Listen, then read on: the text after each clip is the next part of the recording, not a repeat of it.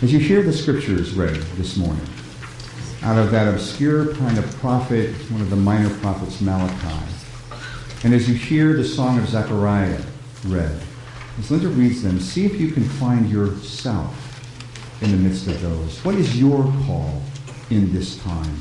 What is God asking of you? Listen as she reads. See, I am sending my messenger to prepare the way before me, and the Lord whom you seek will suddenly come to his temple.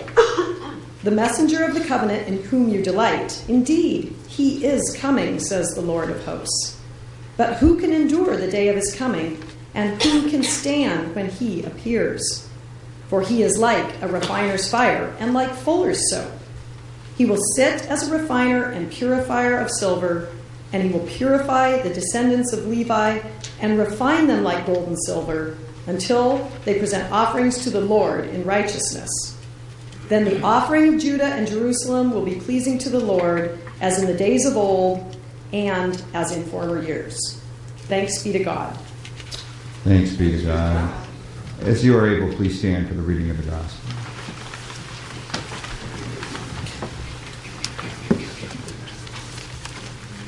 Blessed be the Lord God of Israel, for he has looked favorably on his people and redeemed them.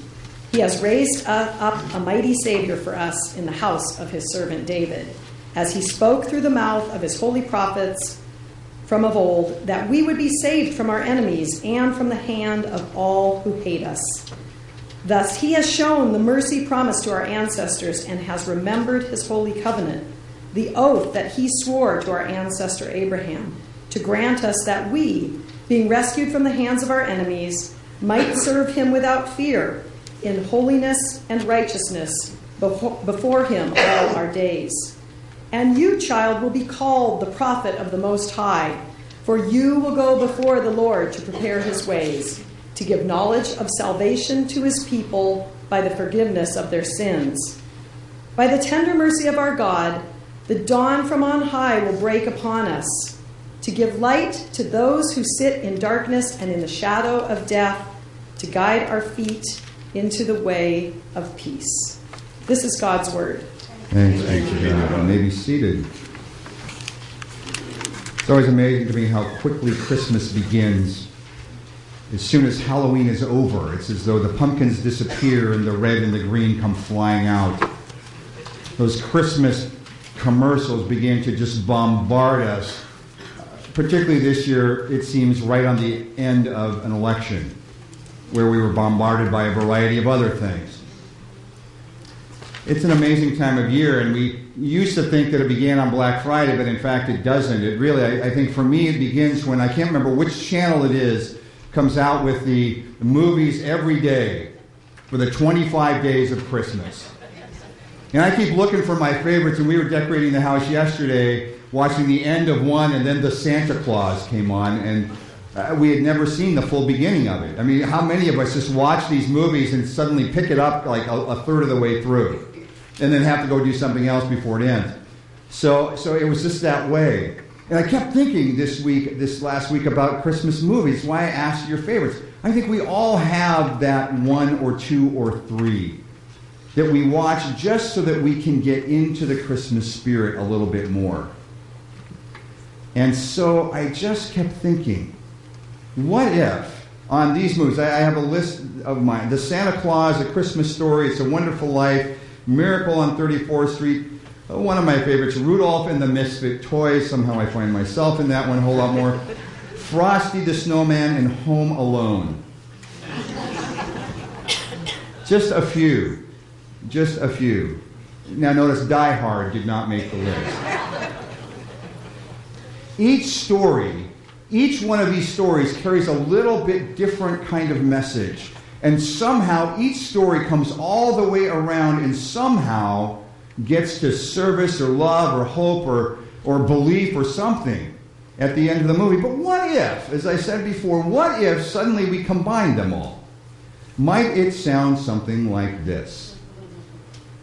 Somehow, Jimmy Stewart would be at his wit's end and meet not Clarence the Angel, but Frosty the Snowman on the bridge at Bedford Falls.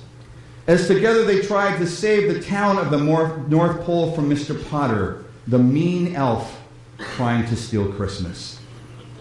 We meet a young boy there in the midst of this battle who would pull out his classic Red Ryder BB gun and with the help of all of the cast-off toys from Misfit Island, go after all of those disbelievers. And then in the midst of it, the hero would emerge as Kevin from Home Alone, who would figure out some way to utilize the miniature Rudolph and the small sleighs to set up traps for everybody who was trying to break into Christmas. And at the end, as Christmas is saved, they would all go out for Chinese food. Carried there by the new Santa Claus because his name was Scott Calvin at the beginning and suddenly emerges as Santa Claus simply because he had the suit. And they would go out for Chinese food simply because the neighboring reindeer ate the turkey dinner that they were supposed to share for Christmas.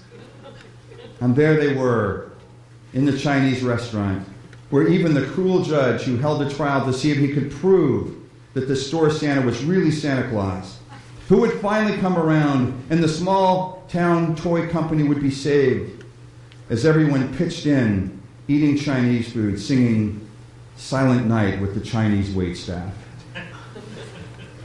Or as my daughter said, this is so politically incorrect.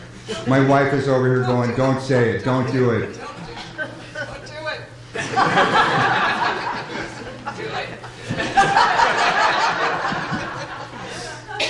Silent Night.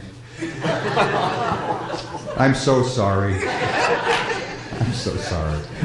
Cora just kept, and I was done because I'd read her kind of my synopsis of the story, and just in her sweet little voice, just said, yes, they would be singing Silent Night.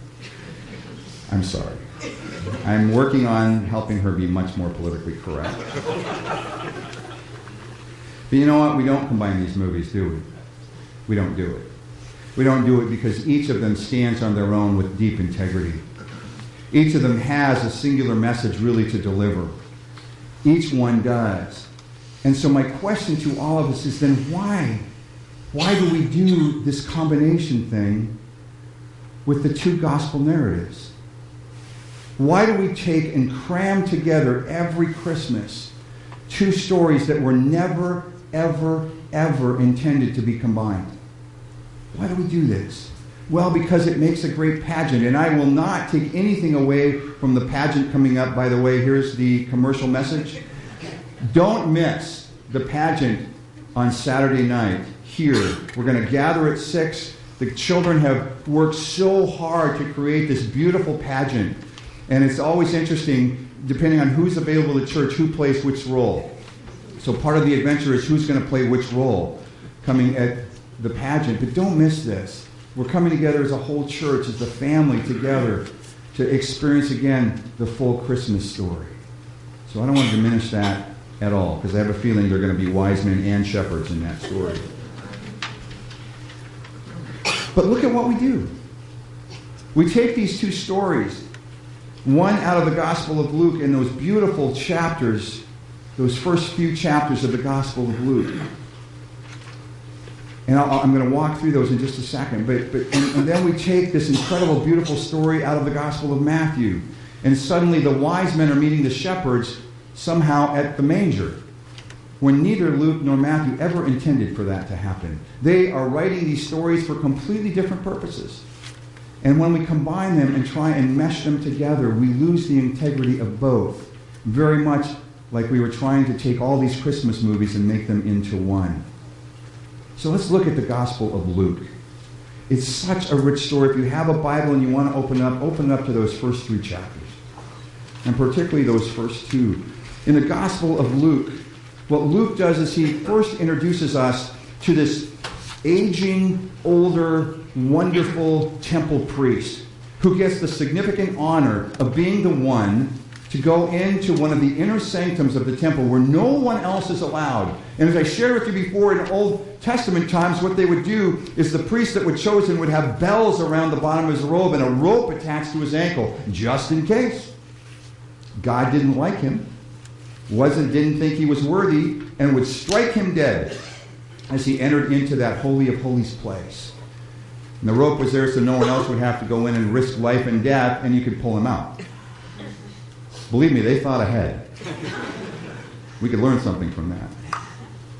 So here's this aging priest walking in to light the beautiful kind of incense areas, to offer this fragrant offering to God just outside of the Holy of Holies. Surprise, he walks in, and there, sitting at the right hand, is an angel.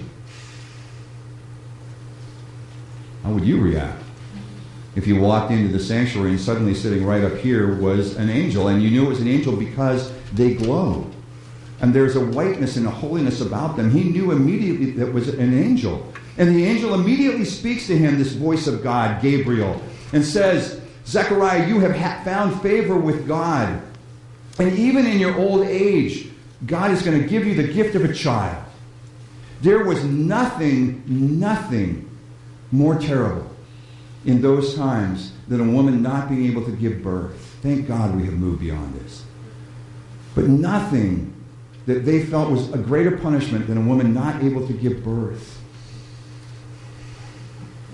Well, Zechariah didn't believe it. He questioned an angel of God. Okay, come on, what's wrong with this picture? And so what does the angel do but say, because you have not believed, you will be mute from now until the day that child is born. And oh, by the way, you will call his name John, for he will point the way to the promised one of God. Can you imagine Elizabeth's reaction?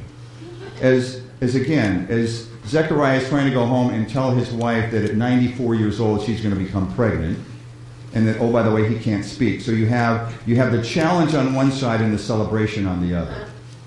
I think the celebration was that I don't have to listen to my husband for 9 years. But believe me, we take it so serious that there is some comic relief here. But might there be deeper meaning even in that story? Because Elizabeth does, in fact, become pregnant.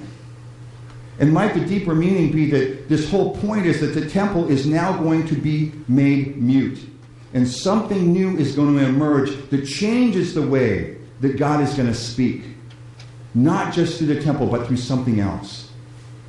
And so then Luke does this amazing thing. He puts you on hold on that story so that he can now come over and shift to this one. And it's now not a barren older woman who's going to bring a miracle of birth, but a very young girl. And not, by the way, in Jerusalem, or where the real holy people live, but in the north, in Galilee, where all the Gentiles live. And you know about those Gentiles. This is a dramatic shift from the old miracle to something new. And Mary hears this voice of the angel, voice of God, Gabriel. And Gabriel says, you have been chosen by God, O innocent young girl. Completely opposite reaction to what we see from Zechariah. Zechariah challenged and didn't believe. Mary immediately believes and responds to the reception of this gift in a way that we are also called to respond. The old, the new. And then they travel down, not to Jerusalem, but to this little obscure town of Bethlehem, where together they come into the place, and there is no room in the inn, which was probably a house that was shared because of this taxation. That's next week's. And they go and they find a spot finally for her to give birth. But before we get there, we have to come back to this story. Because before they make this journey to Bethlehem, suddenly remember the story where Mary goes and visits Elizabeth.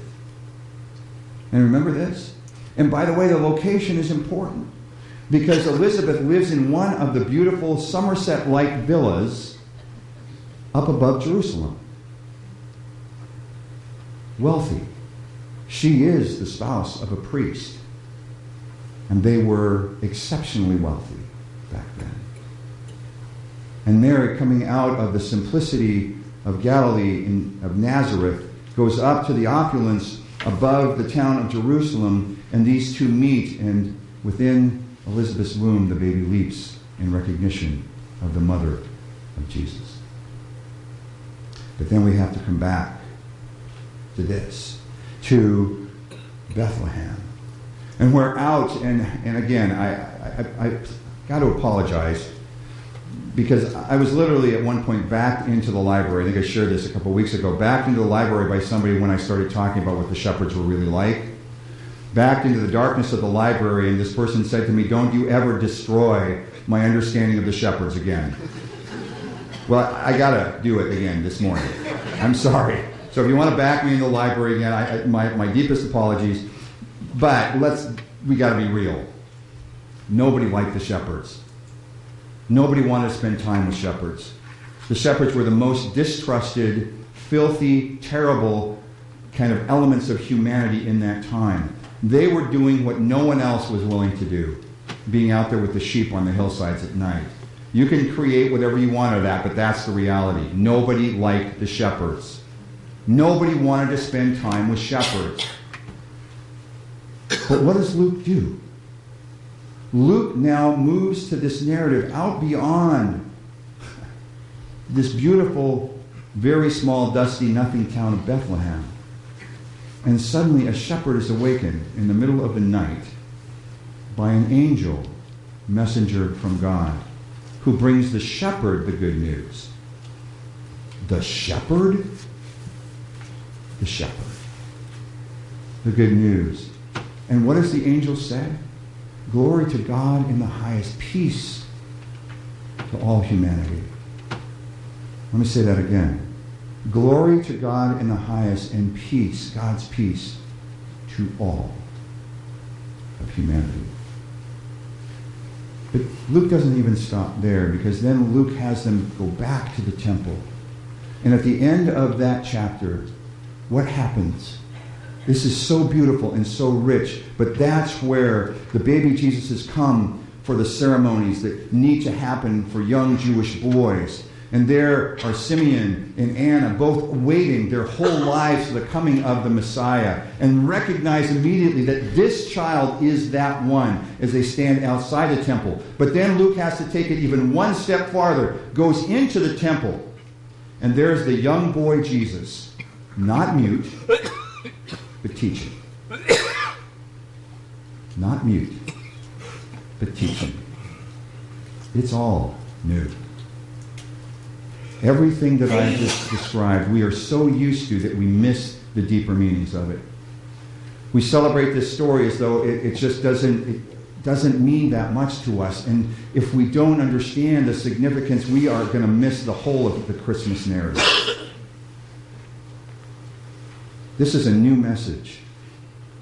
This is a new message that moves us to a different level of power and understanding.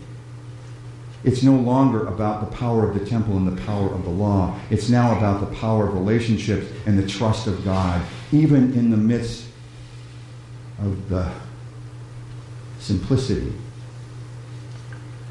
of the manger.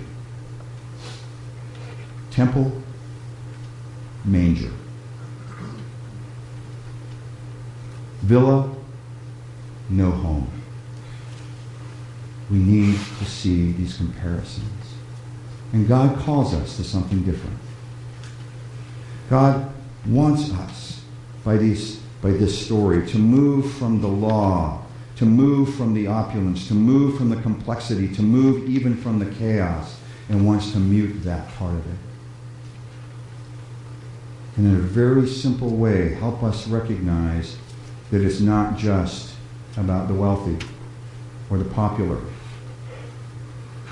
It's not just about what we conceive or perceive as powerful. If we're really to understand God, we need to move to the manger, to the simplicity, and never forget who it was that God chose to reveal the newness of this message first. The shepherds. Friends, it's dangerous in the midst of Christmas. It's dangerous to get so caught up in the gift giving, of making sure that those right things are under the tree. that we forget about the deeper meanings.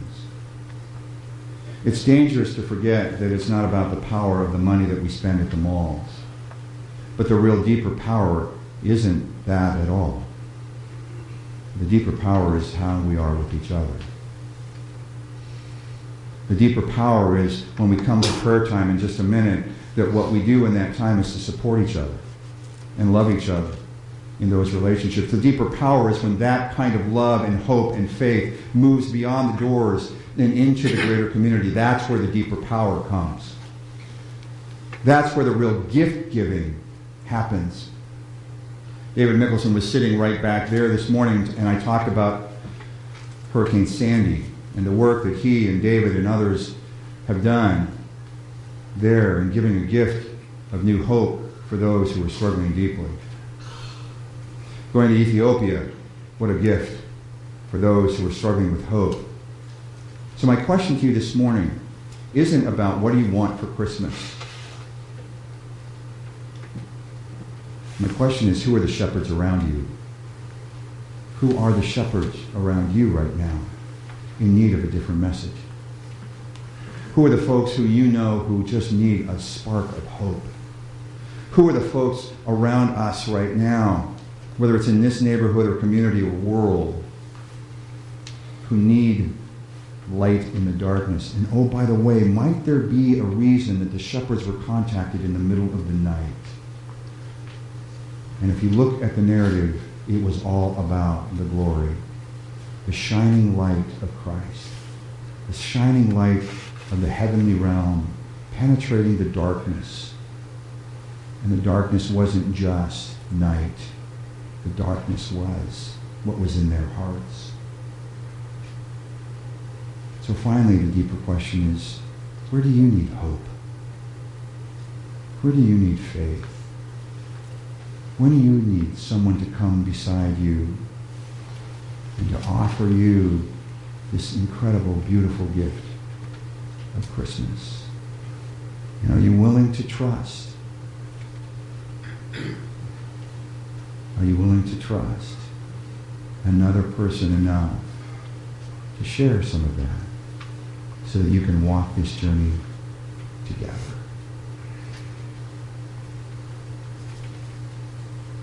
Power? Power. Which do you choose?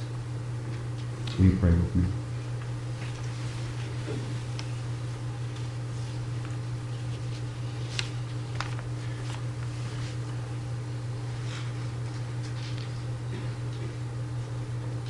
God, it is an amazing time of year.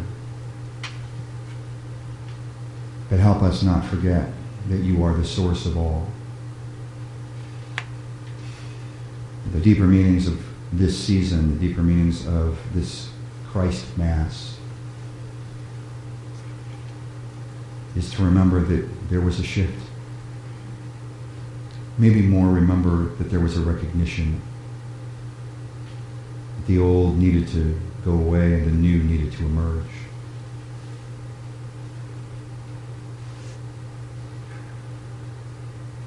Where do you need the old to go away in our lives and this new light to emerge in each of us? Where do you need us to help rid this community and the world of the old so that the new might emerge? God, as Malachi said, help us to be those who point toward the one who is to come. And as Zechariah said, help us not be afraid. For those two words, fear not, are such a significant part of faith. Guide us in this time as we await the coming of this child. And remember that for these gospel writers, the power is in the all. Glory to God in the highest. And may peace come to all. And may we be a significant part of that. All this because of one who has taught us, Jesus Christ.